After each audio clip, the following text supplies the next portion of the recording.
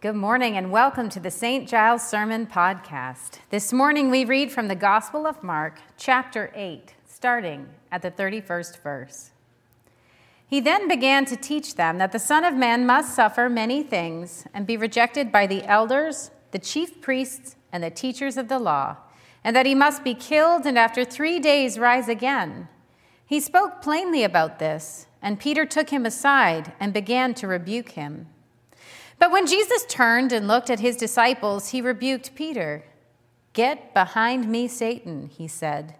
"You do not have in mind the concerns of God, but merely human concerns." Then he called the crowd to him along with his disciples and said, "Whoever wants to be my disciple must deny themselves and take up their cross and follow me. For whoever wants to save their life will lose it. But whoever loses their life for me and for the gospel will save it. What good is it for someone to gain the whole world yet forfeit their soul? Or what can anyone give in exchange for their soul? If anyone is ashamed of me and my words in this adulterous and sinful generation, the Son of Man will be ashamed of them when he comes in his Father's glory with the holy angels." This is the word of the Lord for the people of God. Thanks be to God. It's been 2 years since the war in Ukraine began, and I'm sure that those of you who follow the news will have heard some updates this week.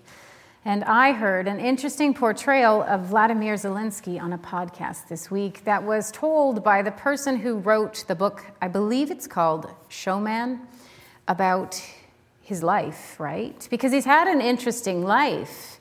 He was a comedian first. He actually did a television show about an actor who became president of Ukraine.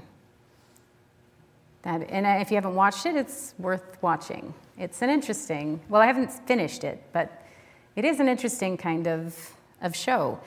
The biographer talked about how much work he put into everything he does and how he did a lot of improv at the beginning. And any of you who've ever done improv know that it requires you to immediately let go of who you are and become whatever they tell you to be.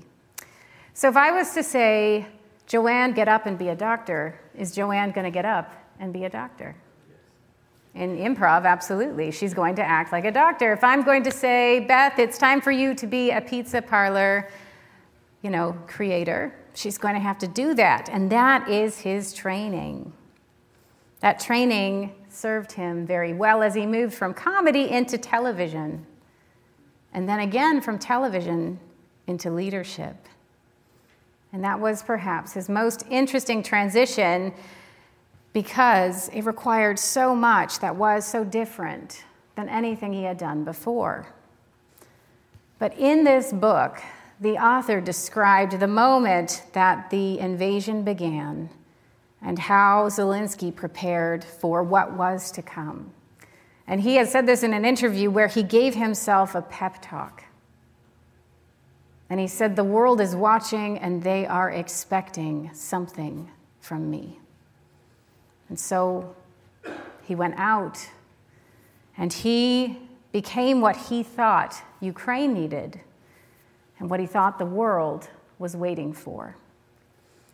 Now, we don't know whether this is good or bad. We do not stand 20 years in the future. We don't know exactly how things will play out, but I do think it's important for us to reflect on how he let go of who he was to become what he thought was needed in that moment. And that stands in stark contrast to the messaging we hear every day in this world. I mean, you've heard it, right? Live your bliss. Follow your heart. You do you. It's very focused on what you enjoy and what you love. In that moment, when war happened, he didn't say, "Follow your bliss, I'm going to follow my bliss." If he had done that, he probably would have fled, right? Instead, he doubled down and sunk into that authority. He set aside himself in order to serve the community. That sounds good, right? Sounds good. Like we should all do that, right?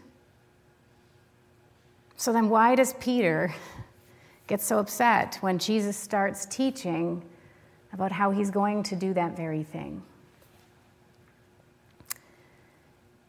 Jesus says, trouble is in store for me. The elders and the chief priests and the scribes, well, they're going to reject me. I'm going to be killed. And after 3 days, I will be raised. In that moment, he talks about how he's going to lay down his entire self. And he walks into this circumstance. And he starts telling them, I'm walking there. This is where I am going. And he does this because this is what we need, which is beautiful for us to contemplate on this side of the resurrection. But for Peter, who is not quite there yet, it doesn't make sense, and it's incredibly disappointing. You have to think about what Peter was expecting of Jesus. He doesn't understand that what is going to come is, in fact, the greatest gift that the world will ever know.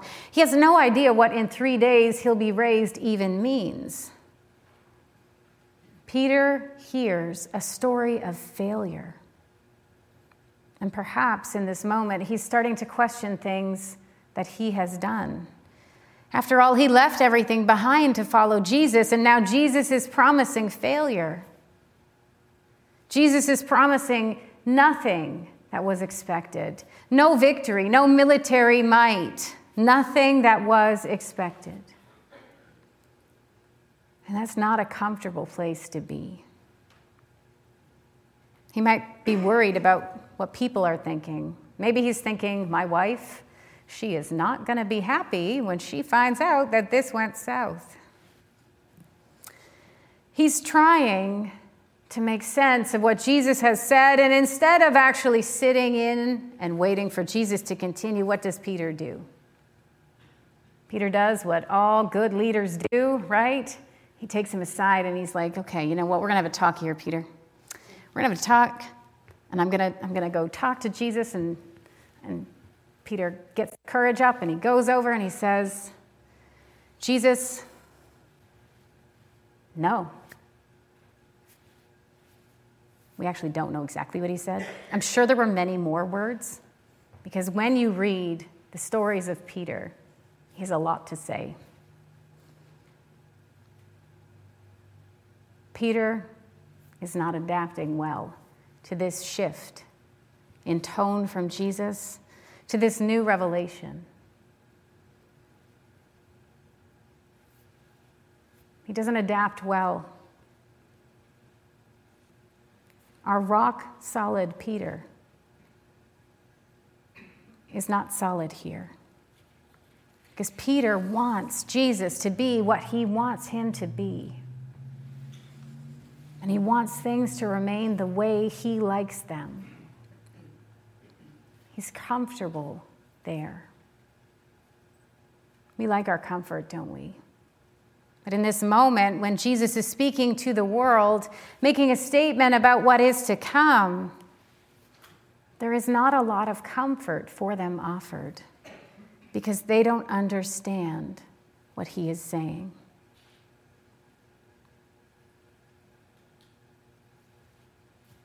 Have you ever been uncomfortable with the Word of God? I have. In fact, fairly regularly I am. When you open up the holy book and you read what God expects of you, sometimes you think, this is a lot. And it's not always comfortable. Because God is asking us to let go of our comfort so that we can, in fact, reach others. Peter hasn't quite come to terms with that yet. And his reaction is all about him. It's about his needs, his wants, his desires, his expectations. And Jesus isn't having any of it. He calls him out for his self-centered view. Tells him to get behind where you belong, let go of the evil thoughts, release all of that, Peter, and follow me. Do what I say. He turns to the others and he doubles down on this message. He says, you need to be willing to release your way. You need to be willing to let go of what you want in order to follow what is right. Sometimes what we want falls in line with what is right.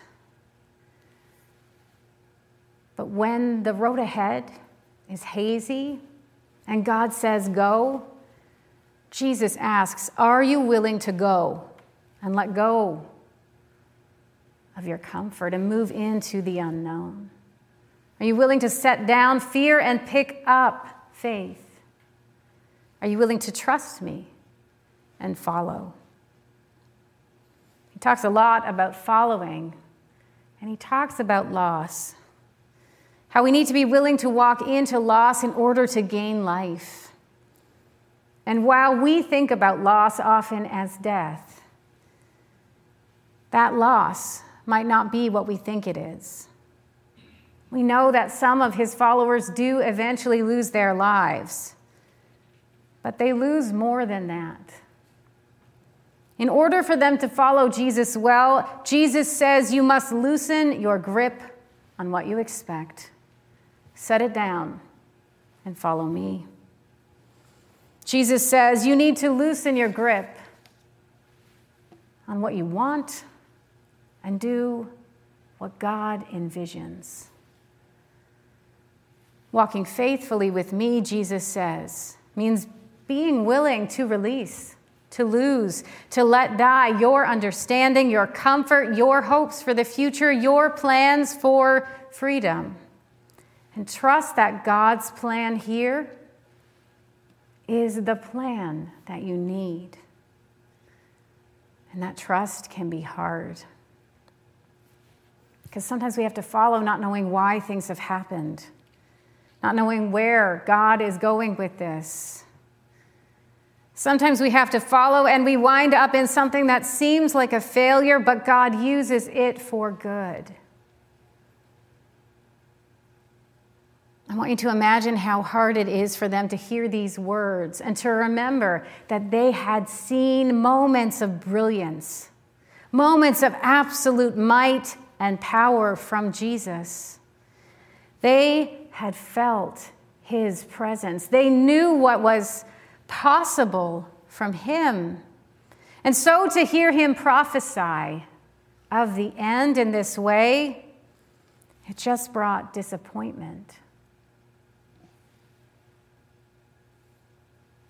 Remember how last week we talked about resistance? How the closer you get to God's way, the more you will feel that resistance, that pushback in your life. Well, we see that happening to Jesus right here. The closer he gets to God's way, which, he's always in God's way, but he's getting closer to the end, the more resistance, the more struggle, the more people turn. This resistance, I admit, is a little different from last week. He's not met by the devil directly, but he's met by the devil. Get behind me, Satan, is exactly what he says. And this kind of resistance is far more familiar to us, I suspect. For we've all felt resistance from friends. Friends who've said, are you sure you should be doing that?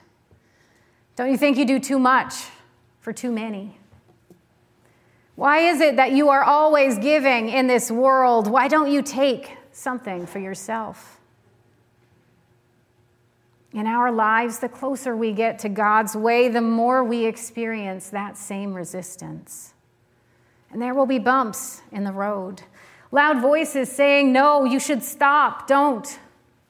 There will be anger and frustration. People who call us crazy for wanting to change this world. People who will call us crazy for living with hope. It would be far easier for us, I'm sure, to stop as opposed to persevere, yet persevere we do. For we follow Jesus. And in doing so, we know the possibilities. This requires us to set down our self-centered ways of thinking. It requires us to let go of what we think God wants and be open to God's leading. It requires us to sink into the Word and really follow His direction so that we live as Jesus lived, for the good of all, building this world, sharing love and hope, creating neighborhoods of connection. We must trust and follow, denying our comfort for the sake of those who need comforting. Zelensky tried to set aside his discomfort for the comfort of the nation. In the history books, as I said, they'll state whether he succeeded or not. But he is one example of many in this world who try to do this every day. And Jesus says, this is the call upon our lives, to set down what is good for us so that the good of everyone might be possible. Imagine if we all set down what was good for us. We're all then working for each other together, creating the most beautiful of worlds. It's not always easy to trust that someone else is going to pick up what you need. But Jesus shows us that we need to live in that way. Have you settled perhaps a little too much into what is comfortable for you? Are you willing to risk discomfort for the sake of the gospel? When resistance pushes on your life, do you push back? Or do you stop when things get a little rough? Trusting God, following Jesus, it's not always easy, but it's always worth it. For it leads to a world where people are valued, where comfort is given to those who need it, where neighborhoods are built instead of walled-off fortresses, where Jesus' vision of grace and love flowing out, where the kingdom of God is in fact built, well, it starts to seem more possible. And we know that if we work with Jesus, anything is possible, especially that which He has promised. These are things that are worth working for, things that are worth denying ourselves so that all might live, that all might be forgiven and free.